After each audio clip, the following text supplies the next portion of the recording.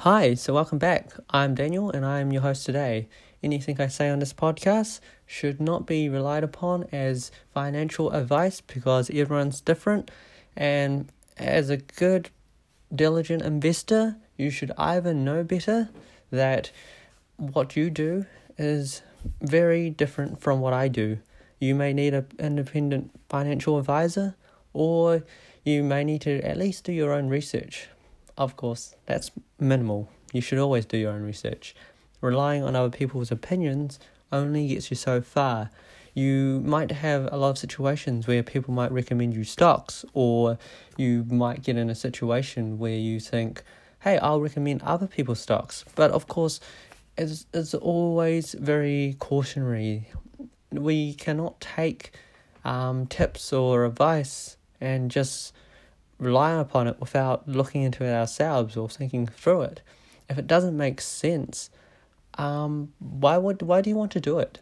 The one thing that really gets me is like when I get a tip and I rely on it as an investing option, but I don't really look into it myself, or I don't have the belief in it. Usually it can come back and bite me, and nothing's worse than losing money and you don't know the reason. That's like the worst reason. So never get into that situation.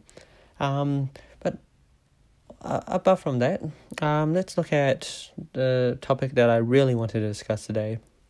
So that topic was investing in sectors. So usually everyone has different philosophies, and there is usually a philosophy of investing in good quality companies.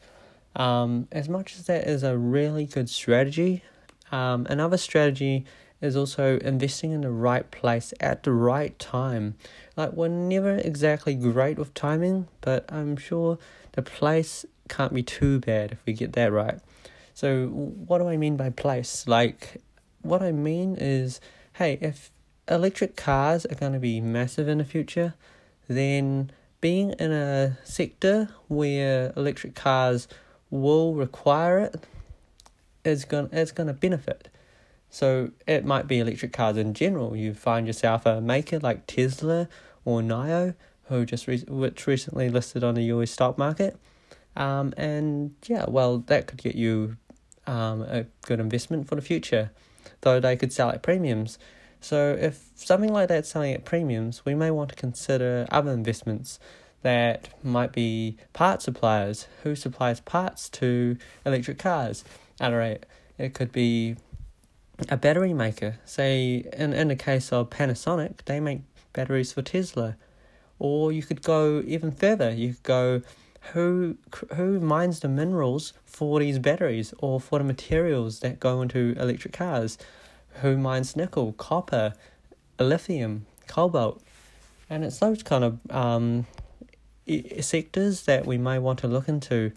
So when you think about that if there's a driving sector behind it, then it can't do too badly, because usually when you invest in very traditional type sectors and with no driving growth for the future, that's when it can really have a downturn. But if you know something's going to be driving forward with a lot of growth in the future, then it makes for a really good investment. And this is how you should look at your investments.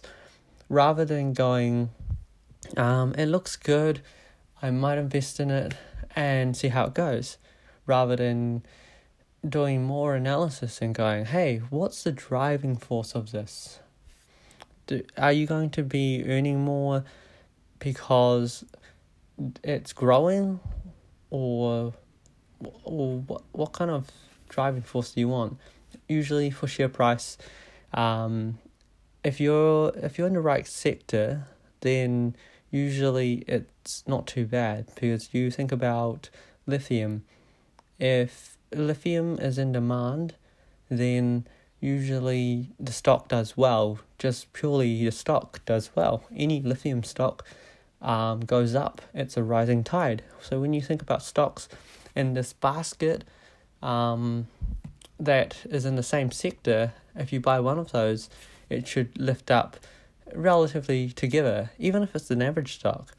But if you could go one step further and go, what's the best lithium stock in this basket, or what's the best electric car maker I can buy stocks in, and based on that, you can come up much better than if you were to consider, hey, what's a good company?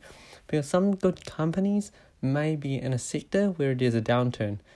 Say like oil could be a great sector where you're thinking, well, all cars need oil, but then you're thinking, oh, actually, maybe it's a declining sector with electric cars on the way. And also the fact that if oil prices are down and you're drilling for oil and then pumping out of the ground, how are you going to sell it? Are you going to sell it at a loss? So it is a question, can you get a good margin on the price of oil that you sell it at? Of course, I don't want to be very central to a specific industry. I'm just using mining because I generally do invest in a lot of mining stocks. But you could take it with any other industry and look at it and go, what kind of driving force will make this company more valuable in the future? Both on the internal side of the company, does it have a good management, good assets? And also externally, what's the economic fundamentals that will be driving the growth?